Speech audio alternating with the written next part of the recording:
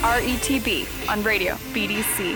Chris Devin and his team of Boston power players are changing the way real estate information is delivered. Over the next hour, you're going to learn the inside scoop of the greater Boston real estate market. This is Real Estate Talk Boston with your host, Chris Devin on Radio BDC.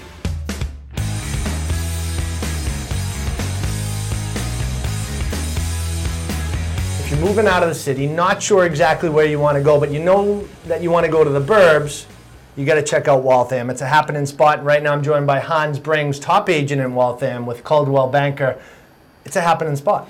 It's a great spot, to say the least. I've been there for many and many years at this point, and it is truly one of the most convenient, happening cities in the greater Boston area. Now, what's driven a lot of that, especially for the younger generation, is Moody Street. It's turned into almost like a trendy, it's not Newbury Street, but it's going down that path with the restaurant, shops, etc. Any kind of restaurant you're looking for, is there. Whether it's Italian, Chinese, Indian, a steak place, whatever it may be. I mean, amazing, amazing places to eat as well.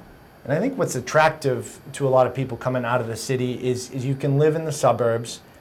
It's affordable compared to a lot of the other... It's getting less and less affordable. But compared to the other W towns, I'd agree. Not to be mentioned specifically, but people can figure it out. Absolutely. There's a little bit better bang for your buck, so to say. Yes. And those other towns don't have that Moody Street type atmosphere where it's raise a young family and be able to go down the street on a Saturday night and have a lot of options. I would say half the people I meet while going out to those restaurants are from the other W towns because they don't have anything like it. Yeah. And there's just so much flair there, and it's amazing. I was walking down Moody Street today. The paddle boats are out on Charles River, and it's really a nice place. I mean, very relaxing. Fairly reasonable price. Median price right now in Waltham is in the 500s. Okay. Which compared to some of the surrounding towns is hundreds of thousands of dollars less. More affordable, absolutely. Yeah. So for that first-time home buyers looking to get in, especially with the low down payment loan, FHA loan, 3.5%, 5% down, there's a lot of options out there. Yeah, I mean, condos can start in the ones and properties can go up into the millions, obviously, but it's still, there's a lot of properties to be found in between. And a lot of people commuting into the city because it's really not that far. You have 2 commuter rail stops. You have MBTA buses everywhere.